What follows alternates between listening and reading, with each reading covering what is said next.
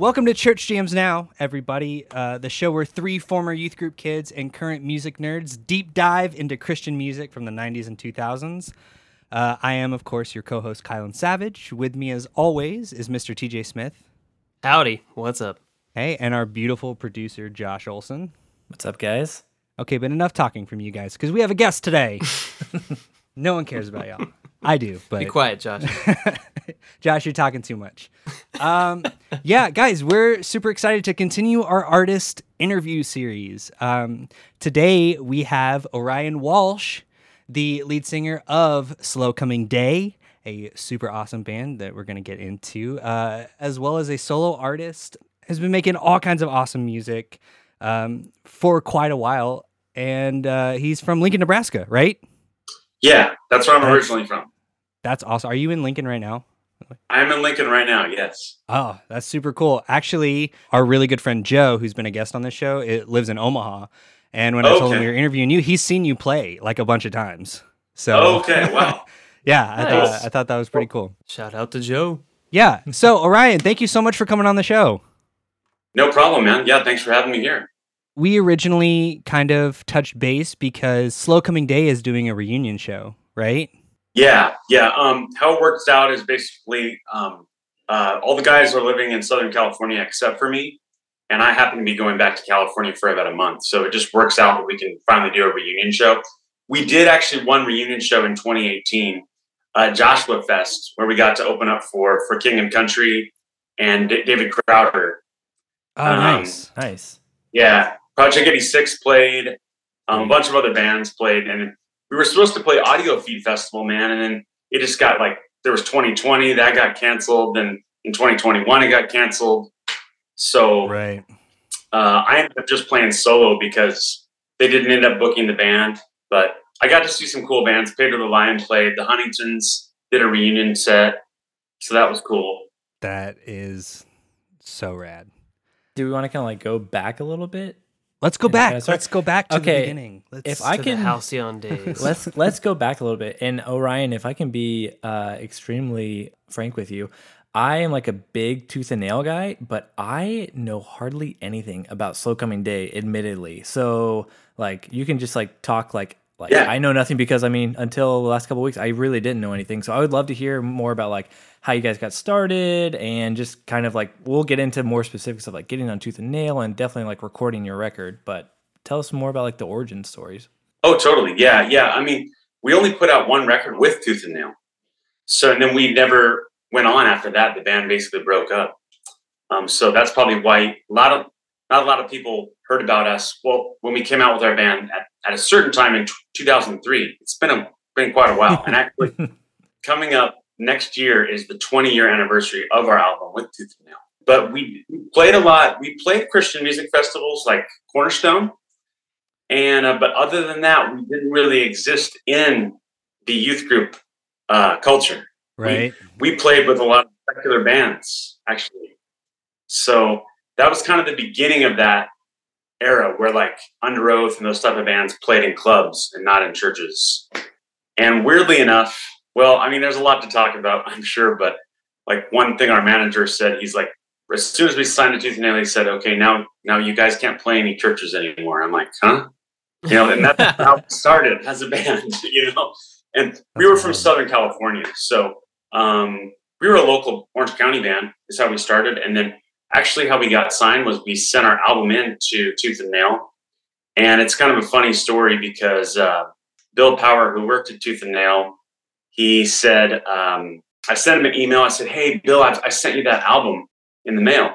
This is when you still would send CDs through the... Right. Well, that's what I was going to ask. I was going to ask what format you sent it in.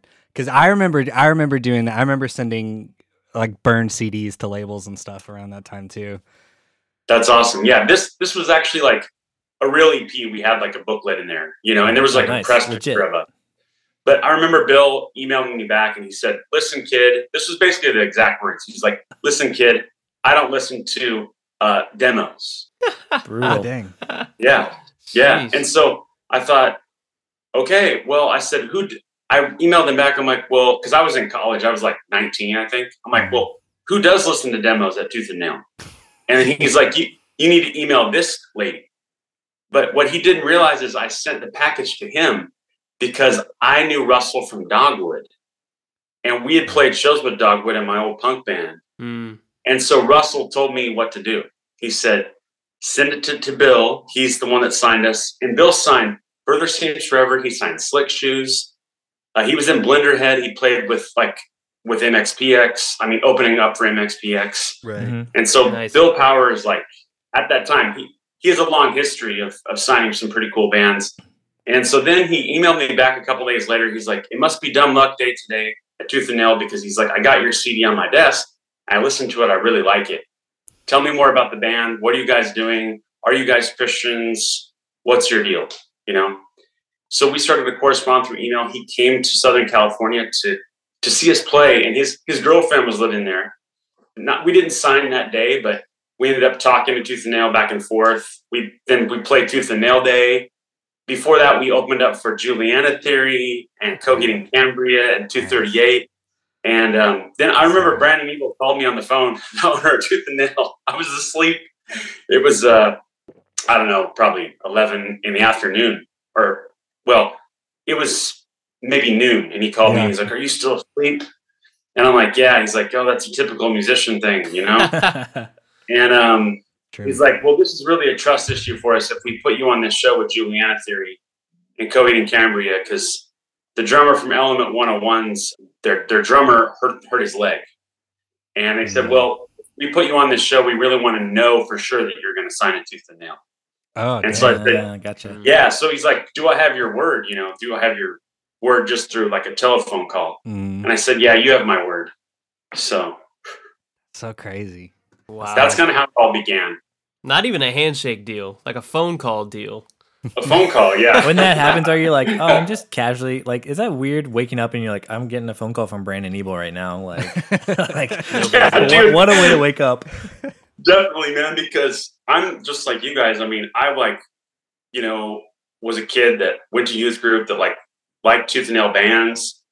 And I'm from the Midwest originally. So to me, it was like a dream come true, but it was super awkward getting a call from Brandon on my Nokia, like handheld Nokia phone. Yeah. Like the old school Nokia. Yep. So we found a use for those Nokias besides playing Snake. It's you getting signed to Tooth and Nail. Getting The one label call from deals. Brandon Ebel. Yeah. That's nice. Yeah, That's those so things were amazing. kind of indestructible, though, you know? That's very true. So then you guys signed, and then, well, let's just talk about then coming out with the album, going in to record it. How many songs did you guys have? Well, actually, before that, how long had y'all been together? Yeah, that's a good question. We'd only been a band, so everything happened really fast. So what I just described, we had been a band for 1 year. That's it. Wow. Dang. For only 1 year. And basically, we were all just friends that went to college, to this college called Vanguard University. And believe it or not, the OC Supertones went to Vanguard too. Okay. So the OC Supertones came out of there because, see, I left Nebraska when I was 17, and I moved to Southern California to go to school at Vanguard. And that's where I met the guys in Slow Coming Day. Okay. So, and the pop punk was really popular, and this thing was coming up, emo, you know, and indie rock was cool. Mm-hmm. So we were only a band for 1 year. Then we signed to Tooth and Nail in the very end of 2002, quite a while ago, 20 years ago. And then in 2003, we went into the studio with Ed Rose. That was something we wanted to talk about. Yes, yeah. I definitely want to talk about working with Ed Rose. Yeah. Sure. And of course, a lot of people asked us, well, going back to Brandon Ebel didn't like that. He said, he's like, I really want you to record with a Christian producer. Who was he wanting? He wanted us to go with I think originally this producer called Andy Dodd, who was in Southern California. Now, Okay. What has he done? I'm not familiar with him. me either, yeah. But he had done other albums on BEC, I'm pretty sure, at that time.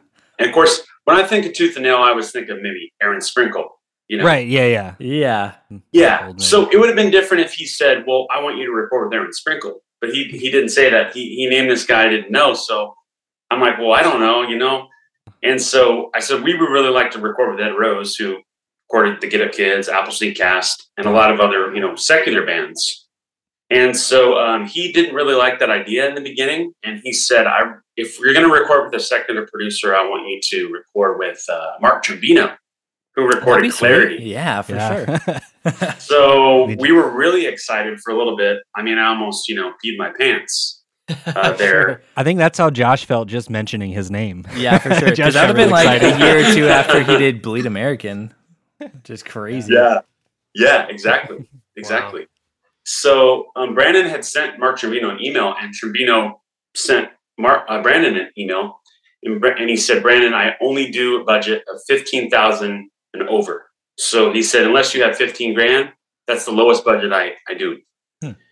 And so Brandon wasn't really willing to give us $15,000 because we were such a brand new band. Right. So that's kind of what happened with that. And essentially, then we went with Ed Rose. And so then we recorded with the Get Up Kids recorded. And the Get Up Kids just brought that studio. And so a lot of great bands recorded there. Branson, The Beautiful Mistake, Appleseed Cast, The Casket Lottery, and of course, the most famous, The Get Up Kids. And I even think Nirvana, like Kurt Cobain recorded there too, in that studio at one time. Yeah, he tracked a couple things Kurt Cobain did there. That was probably the most famous person. So yeah, then we were in Kansas for 3 weeks.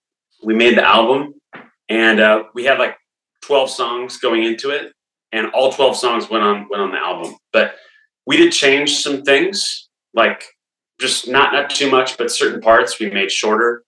You know, we cut out certain parts. We just made things better. And then some of the lyrics changed to some of the songs. One weird thing that Red Rose kind of did, guys, was like we had a lot of slide octaves on the guitar. Mm-hmm. Very Jimmy Eat World. Yeah, exactly. Exactly. And they made Brad change a lot of his parts. Ed Rose did. Interesting. Yeah. What was his like thinking behind that? Do you know? Did he say? Yeah, well, he said, well, slide octaves are about to go out of style. So he's like, we have to do something else. Interesting. What'd y'all do instead for those parts? Well, Brad still did a lot of slide octaves, but instead he wrote like regular lead parts, regular lead guitar parts. Okay. Yeah. Yeah. But I think, I don't know. I like working with Ed, but if I could do it again, I might change it, but I'm still happy with what came out of it. But it's ultimately an album that sounds like it could be on Deep Elm Records. Right. It definitely does. Yeah. It's not an album that sounds like it's on Tooth and Nail or for the Christian market, really. That's very true. Yeah. And that kind of hurt us in the end. And a lot of, in the Christian world, a lot of reviewers, when the album came out, guys, a lot of reviewers said, we don't like this. There's no hope in this music. And man, just where's Jesus in these songs? And interesting. Yeah. And so, but weirdly enough, we had letters coming from fans. That was like when you still got letters. We had a PO box. Right. Mm-hmm. And when the letters came in, it was kids that were saying that the album helped them not commit suicide. Wow. And so, because I'm singing about, my own pain and, what's usual in emo songs and my dad's death and all these hard things to sing about. And so, yeah, the Christian reviewers said this music has no hope. The secular world was like, this sounds like Branson. And it's like, it didn't really vibe with either one. But but a lot of people did. It did affect some people, and it did help some people because we got these letters in the mail saying, hey, I was going to kill myself. I put your album on and I decided not to. And so that blew my mind. That's so cool. Yeah. That really did. Yeah, that's amazing. Like, that's why you do it, like. Yeah. Yeah. It was really life-changing, man. That was the thing I always, as an emo kid in high school, that was the thing I could never get across to my parents. They're like, why are you listening to this like really sad music? I'm like, no, it's ultimately it's really good because I can relate. Like I can relate to someone. It's a way to connect to the world. And they're like, I don't know, they're just like so sad. I'm like, well, yeah, people can be sad. Exactly. I remember like jamming out to Pedro the Lion. I would be like listening to Mineral, Pedro the Lion, and like really sad emo. And my mom would be like, I don't what are you listening to? Like my mom was listening to like metal, and I was listening to like softer music than she was. So, yeah. Dang, Mom. For sure. Yeah, dude. She was listening to Tourniquet while I was jamming out to Pedro the Lion. And she's like, "What's wrong with you? Yeah. Yeah. Why is What a Dave so pair. sad?" That's so funny. Yeah. That's crazy. I mean, I feel like recording with Ed Rose definitely like went with your sound, because like if you'd gone even with Sprinkle, it would have been like, I feel like more of like a sheen on that, which I feel like you're talking about with Mineral definitely helps going with that sound with Ed Rose, what he was producing. I was just looking at like when your album came out in 2003 and the stuff that Ed Rose did around that album, like Calendar Days came out 2 months before that, and then Reggie and the Full Effect, Under the Tray, and then 2 months later, Motion City Soundtrack's first album came out Yeah, that he that's did. right. Because like, and then Appleseed Cast happened in July. Two Conversations. I remember Emery recorded Week's End somewhere around That's that right. time. Yeah, That's so like, right. do you know like who was in the studio like before and after you? Because like it had to been one of those all or pretty two of those close, guys. Yeah. Yeah. Well, what was cool is it's cool that you mentioned that, because we brought back some memories. So thanks, Josh. It was the Rocket Summer had just recorded with Ed Rose. Right before y'all. And that was in the studio right before us.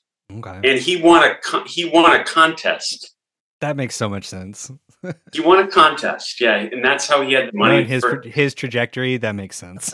Yeah, and then Emery, I think, was right after us or around that same time. That man. sounds And- right, because I remember I've heard Emery tell the story that when they got into record with Ed, he was complaining about working with Bryce a lot from the Rocket Summer. So that makes sense. Yeah. Yeah. Which I saw, like, I was looking at the credits, and this is Bryce Avery's first album as a He was Rocket like Summer. 15 or something, right? Yes, okay. He was like a little baby. Yes, Yeah. and Not his fault. according to Emery talking about what Ed Rose was saying is that he was complaining about like Bryce and everything. And then I looked at the credits.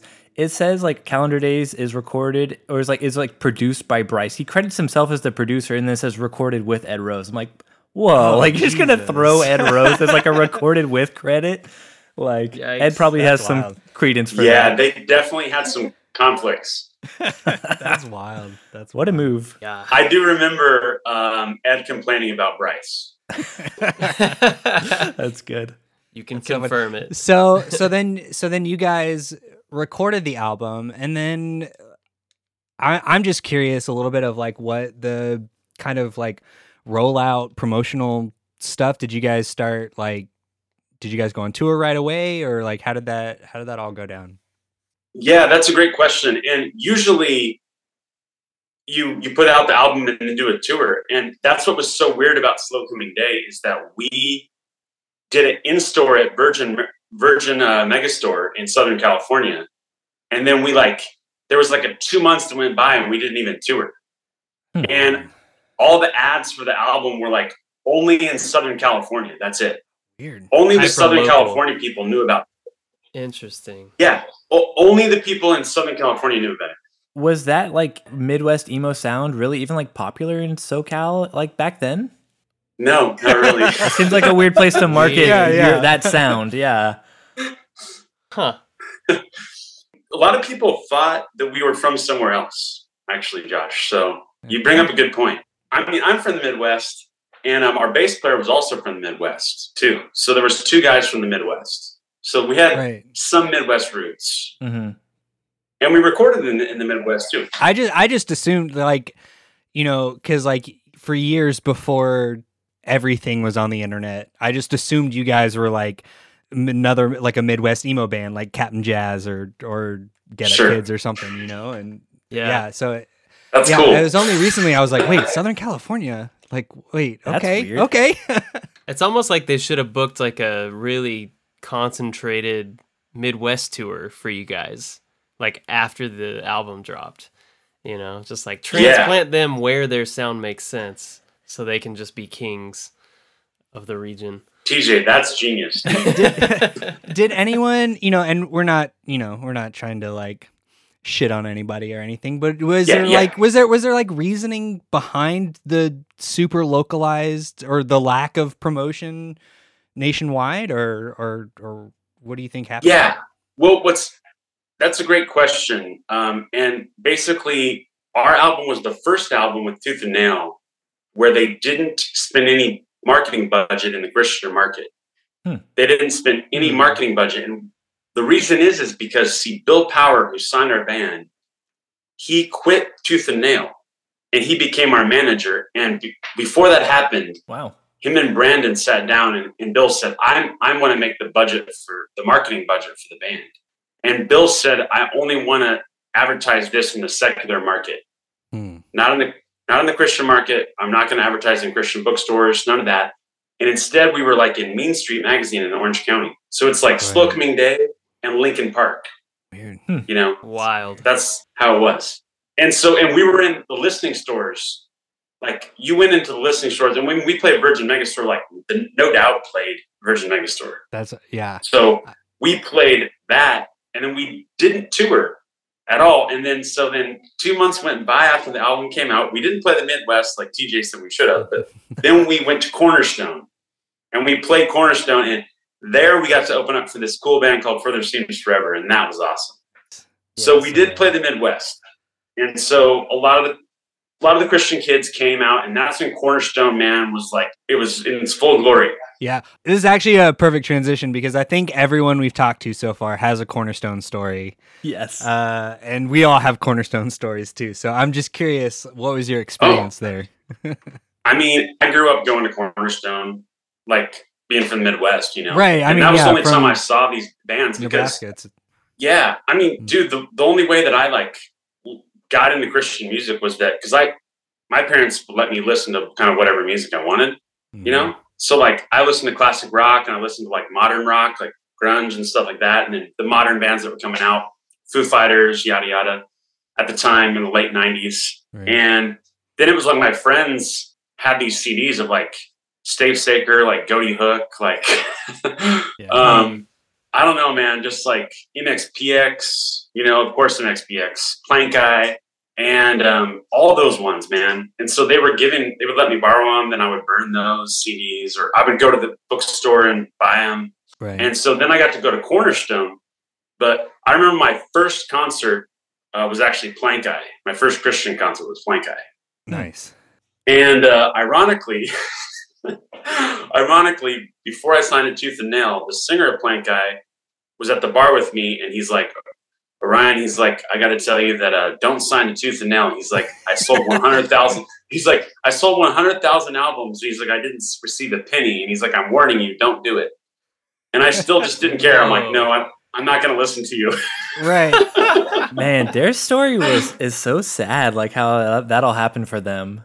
Yeah. And then it's a rough one. He's a bad. That's of all the people for you to talk to and be like, it's that guy with his experience with Tooth and Nail. That's a rough one. Yeah, but going to Cornerstone, man, was like the way I found out about those bands and the first time I saw those bands. You know, so I went to Cornerstone in 99, 2000, 2001, and then Slow Coming Day won a contest in 2002, the New Band Showcase.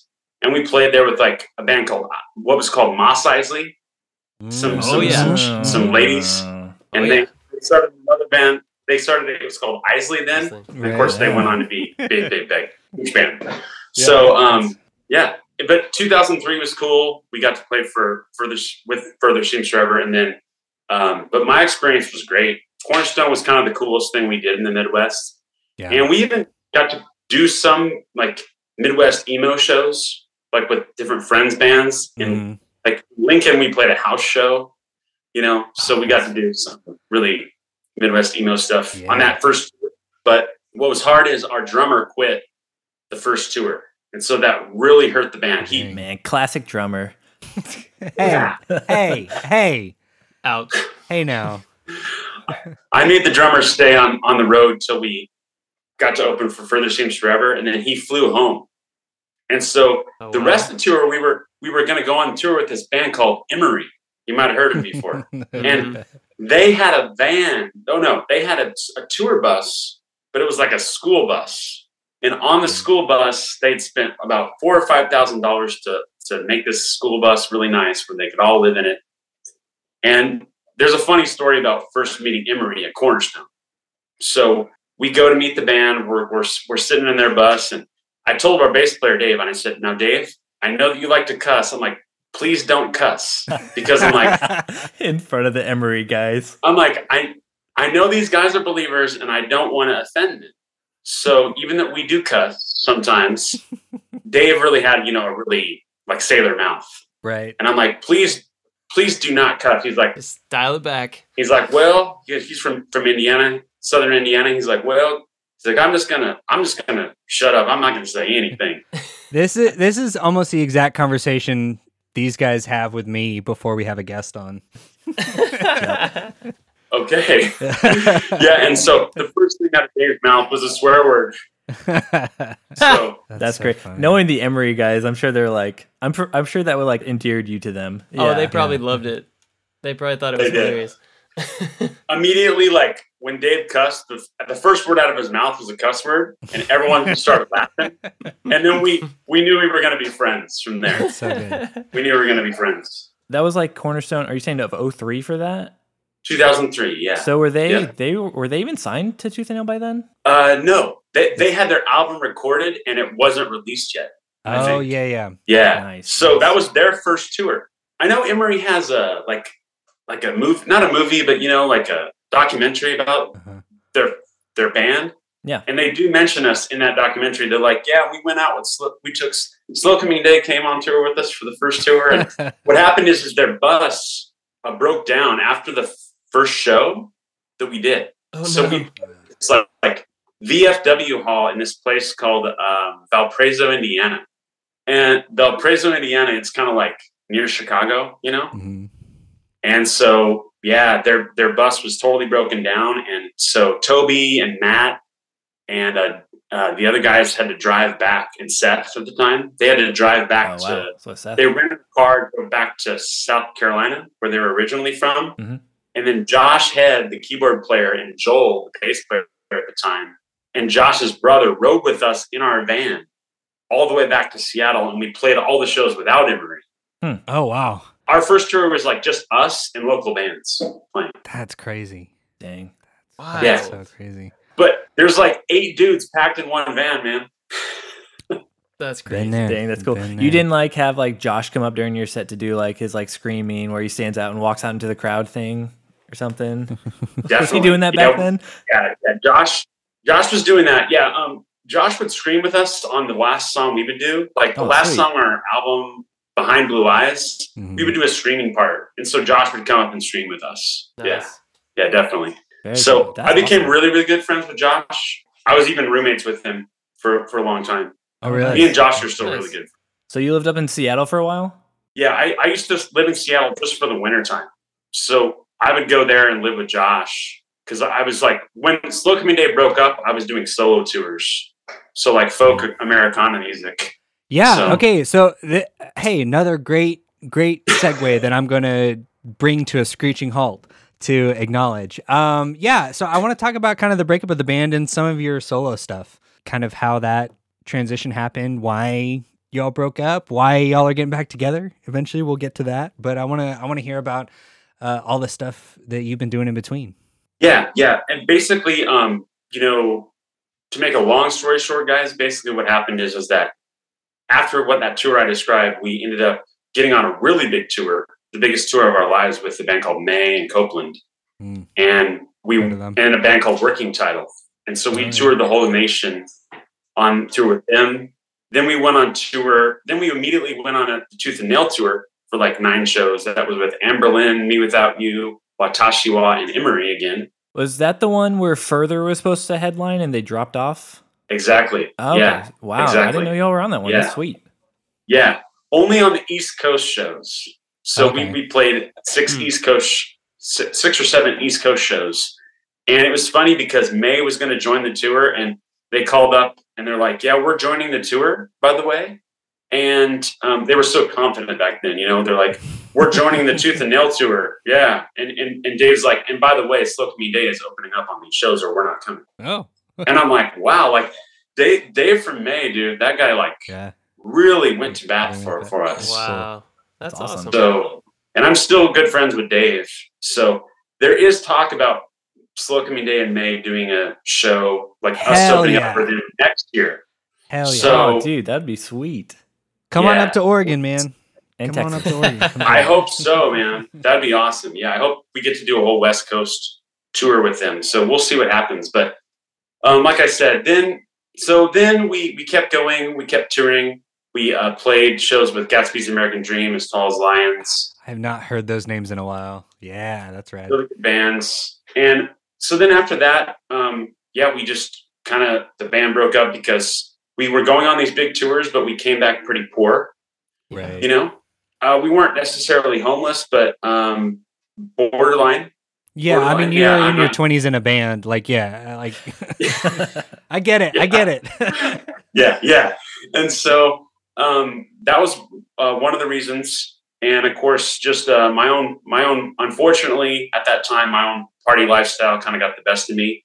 And I needed to sober up, but I didn't really know how.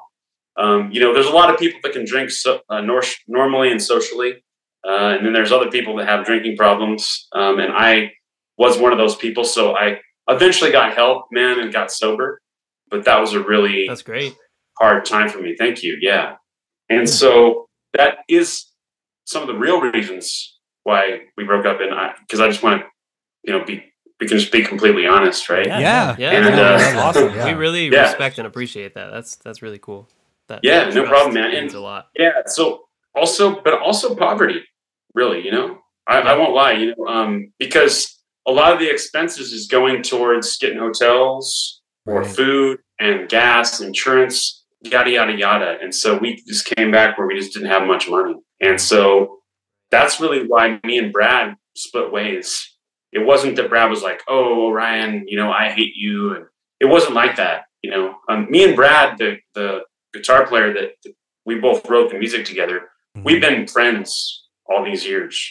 And so that's why we're getting back together too, because we're still friends. So Yeah.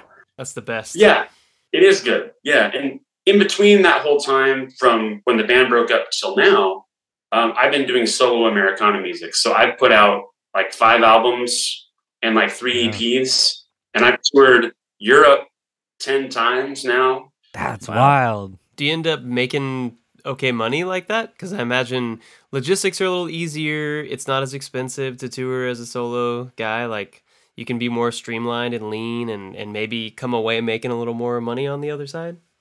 Yeah, you're right, TJ. Yeah, it's easier, man. And like, I've done tours in the US that way. And then in Europe, it's really easy to streamline it because I take trains when I travel. Yeah. And like, I So don't have to affordable. spend, it's so much more affordable. I get a train pass for Germany, and the German people and a lot of people in Europe, they just like come out to shows no matter what, man. Like, they're like, this guy came from America. He must be good. So we'll come watch it. Even Which if they is a don't know safe who you are, assumption. that's cool.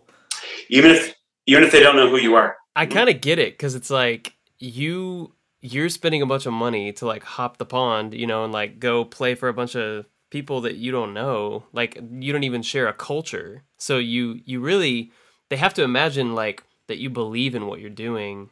And I can see how that would be compelling for an audience, even if you're a total stranger to them.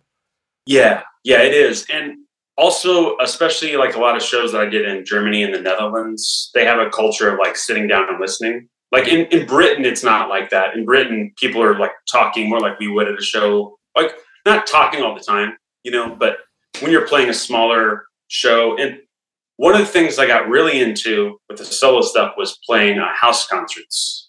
And so, David Bazan and all those people and Chris from 238, they were doing that. Well, I do that too, but I don't do it in the U.S. I've done it in the U.S., but not very much, but I especially do it overseas. And so then I got to play a couple of Christian music festivals this year. That's what I did. I did a Christian music festival called Graceland in the Netherlands. And Gungor was headlining that festival. Oh, nice. Oh, cool. Oh, nice. That's cool. Yeah. And then I played Freakstock, and they didn't have any lineup that we would really recognize for the German festival. And then I was at Audio Feed too for America. So Sweet. so that's what I did, guys, for the past 14 years. Yeah. And That's then sweet. you guys are coming back all back together to do Slow Coming Day. But so like, what's the plan with that? Just hanging out, having fun, playing music, or like Just you a couple guys one-off shows? Or? Yeah, like what? Right now, we're just having fun, hanging out with friends. That's And the best. That's the if- best. If our friends that are in bigger bands ask us to play shows with them, we're going to do it. Hell yeah. I love that, kind of just being open-handed about it. Just ready for whatever comes. Yeah, and like it'd be cool to do a show. I mean, my personal goal would be like it would be rad to play a show with May next year for their 20th anniversary, Yeah. and maybe if we're really lucky, like Copeland. And man, it'd be really cool to play again with Emery because like we know them really well, and so Yeah. we've been talking of like May and Emery and like trying to see what can happen. They just did that Labeled Fest this summer, and it was great. It's like having all the Tooth and Nail band. So like they need to do that again next year and bring y'all out for that. That would be Yeah, killer. that would be fun. Did you get to go to the? I did, yeah. Oh, cool. I know. I hate that Slow Coming Day just feels like a Tooth and Nail, like redheaded stepchild. Like, Yeah. that it feels a little unfortunate because I love that record. And I've listened to it a ton, and I've listened to a bunch of your solo stuff too. We're probably gonna cut this. I'm fanboying out a little bit. I'm trying to keep it professional, but I'm pretty stoked. I'm pretty stoked we're talking. Hey, man, to you, be so. stoked. No, that's awesome, man. I appreciate that. Yeah, and of course, like I said, when we made the album, the critics said this music has no hope. Where's Right. where's God in this music? And that's the thing. We weren't singing about. I sang about God in certain songs in my relationship with God, but the band was always about kind of about what I went through as a person. Right. And so if people can relate to that, that's really cool. And like if the album impacted you, that's awesome. And it's like in others, then we did our job. And so it'll be cool to play those songs again and kind of like travel back in time in a way. Yeah. So it'll be cool. And maybe we're doing this one show in Southern California on December 16th with Watashiwa. Another And it's little only band. $10, so like anybody can come. So Yeah. another band called Stairwell, they were on Hopeless Records, and the lead singer is going to play acoustic. So That's so awesome. That's yeah. the best. All of our CJN listeners in Southern California, go to that show because that's going to be Going through. freaking awesome. I feel like we're coming to a relatively decent wrapping up place. So, of course, I'm going to do the opposite and ask you a different question and completely like deep dive into something else. In terms of your solo stuff, I'm just personally a little curious about like your recording process with that. Do you record everything yourself? Do you like book studio time like in Lincoln or like how have your last couple albums gone? And you guys, Slow Coming Day y'all came out with the quarantine sessions. So I want to talk about that a little bit too. Like how did y'all coordinate all of that? I forgot about that. Yeah. Like I'm curious about how that all went down. Okay, those are great questions, man. Yeah, for my solo stuff, my last record, I worked with a guy here in Lincoln, and it was during COVID, right? Mm-hmm. So it was the first album I ever did where I just recorded the vocals and the acoustic guitar, and I like a drum. Like I had this. It's a programmed drummer, so I had like the folk roots drummer, Mhm. Oh yeah. And Wait, this is very specific, but did you use the TuneTrack Easy Drummer plugin, or what did you do? What did you do for the drums? it's like the cheap one on GarageBand, man. Oh hell plugins. yeah, yeah, Oh, yeah. yeah. That's what's up. Honestly, all those presets are pretty great. Like you can do a lot. Yeah, they're pretty good. I downloaded a special one. It was called. His name was Mason, and it said folk drummer. So like, Yeah, that's awesome. I love that. That's what I need. Riley is his name, You should I bring decided- him on tour, man. Bring The Mason Irish. on tour. Yeah, Mason's great. Really cheap drummer too. Yeah. You can do the Does he whole complain? Steve 3PO thing that David Crowder Band did with Oh, Mason. Oh yeah. Oh yeah, I really like David Crowder, by the way. Yeah. So yeah, and then I sent the tracks off to Lucas Kellison, who he played bass briefly for George Clinton in the Parliament Funkadelic. Holy cow. Okay. Wow. Yeah. That's And incredible. so, And he helped produce a gal named Andrea Von Kempen from Lincoln, and she's quite popular on Spotify. So yeah, he did my last album. So he like plays bass on it and electric guitar, and we collaborated without ever seeing each other in person. Wow. So like the whole making music during the pandemic was such a trip, man. It was weird, dude. To answer your question, Kaylin, that's the same thing I did for the quarantine sessions too. Okay, cool. So I tracked the Slow Coming Day acoustic album. I tracked it at home, and then I sent it off to Dave, the bass player that plays on Farewell to Familiar. He lives in Indiana, near Indianapolis, and he played bass. And then we sent it to another guy named Jordan Morgan Lansdowne, who briefly ran his own label with some artists, and he did the mixing and stuff. Oh, cool. So, and then Indie Vision put it out, Indie Vision Music. So they were our label. I saw that. That's cool. I love Indie Vision.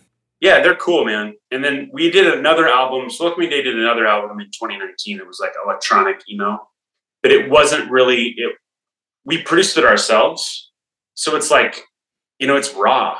Some of the parts are raw, lo-fied, and so the people that listen to Farewell to Familiar are like, what is this?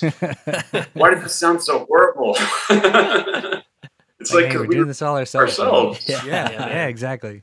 It's charmingly scrappy. For sure. Do y'all have are y'all working on more Slow Coming Day songs? Ooh, Josh, that's a good question, man. That's the money question right there. Mm-hmm. That's the money question. The truth is that Brad, the other songwriter, guitar player, the guy with nerdy thick glasses that kind of looks like Rivers from Weezer. Nice. He has, man, I don't know how he kept this, but on his 8-track at the time, he had 40 songs that he wrote after we put out the album. Oh my God, wow. In 2003. Oh, so other songs y'all were working on back then? Yeah. So he has all that recording. So he's gone through it all, and he says that he has the 7 best songs that he wrote. Wow. Wow. I was hanging out with my girlfriend at the time. I wasn't writing songs. Yeah. So I was way into her, and that's Captivated is about her. Yeah. I was not in the songwriting area. Right. I was really, really in love. Anyway, those songs, we're going to try to Brad wants to try to re-record those songs. So we would come out with a new album, but it'll be as if it was back then. That's awesome though. I love that. Yeah. That'd be perfect for the 20th anniversary, right around the time y'all are doing the 20th anniversary too. Cause this is music that is kind of also 20 years old, but is new at the same time. But it's new. Yeah. That's the best. Good idea. I'm here for it. Can I ask a question about a songwriting process? How much of it is you? How much of it is, you say his name is Brad? Is it? Yeah, Brad. Yeah. Brad. Okay. Yeah. How much of it is Brad, do y'all collaborate, or do you does Brad write a song and then give it to you and then you write the lyric? What's that process look like for y'all? Yeah. It's always kind of been half and half. Usually Brad will write half a song and I'll write the other half, or he'll have the verse, but he doesn't have the chorus, or he has the chorus, but he doesn't have any verse. Right. And so for the music, so we equally write the music, and then we bring it to the band, to the drummer and the bass player. And then they write their parts to it. Yeah. And then I write some lyrics to it usually. Usually it's the music first. With Slow Coming Day, the music first and then the lyrics. Interesting. Yeah. So it's half and half. Yeah. What's your favorite key to write in? I'm just curious. I mean, it's different between my solo stuff. Okay. Well, yeah, give me both answers. But I mean, Slow Coming Day is all of it's, a lot of it's D. It's D because it's DAD tuning, D-A-D-G. Oh, yeah. Oh, really? So just, back then in 2003, that was all the rage, Right. Oh, yeah. I mean, that was post Dashboard. Exactly. I think from 2004 to 2007, I didn't take my guitar out of DAD tuning. Yep. I can relate to that. And what about your solo stuff? The solo stuff, just standard tuning and a lot of capoing, but a lot of it's C, but it's capoed up somewhere, wherever it happens to be good for the voice. So a lot of songs in the key of C, but not always in the key of C because it's capoed. Right. But chord shapes of C. Yeah. How is C it? and G. Yeah. I mean, it's country. It's Yeah, Americana. exactly. Yeah, Yes, he's good Americana chord shapes. It really is. Yep. The cowboy cards, man. Yeah, exactly, man. Classic. Yep. Sweet. Okay, so I think we're getting close to a stopping point. Okay, so we don't have to do this, but I texted the guys earlier. So when I can, I like to play a game on the show. We're about to come out with our episode with Leonor Ortega from Five Iron Frenzy, and I played a game with her. So I used to run a trivia night. I just love games. I love trivia games, and they don't matter at all. And usually what I'll do is I'll come up with a pun or a combination, like a Wheel of Fortune before and afters kind of thing, and then base a game around that. So if you're down to play a trivia game in which the points don't matter, everything is completely made up, I think it'd be pretty fun. Sure, why not? The game is called Slow Coming Days of Our Lives. So Josh and TJ don't know any of these either. The three of y'all are going to play together.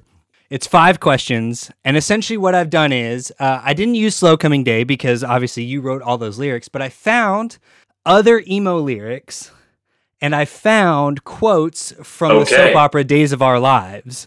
And because, emo tends to be dramatic, soap operas tend to be dramatic.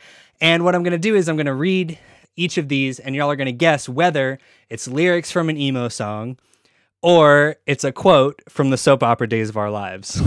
Nice. So, I'm about to get outed for how big a soap opera fan I am. Right. TJ's going to know get them all right. All of these. That was season 2048. Right. That was the lost episode.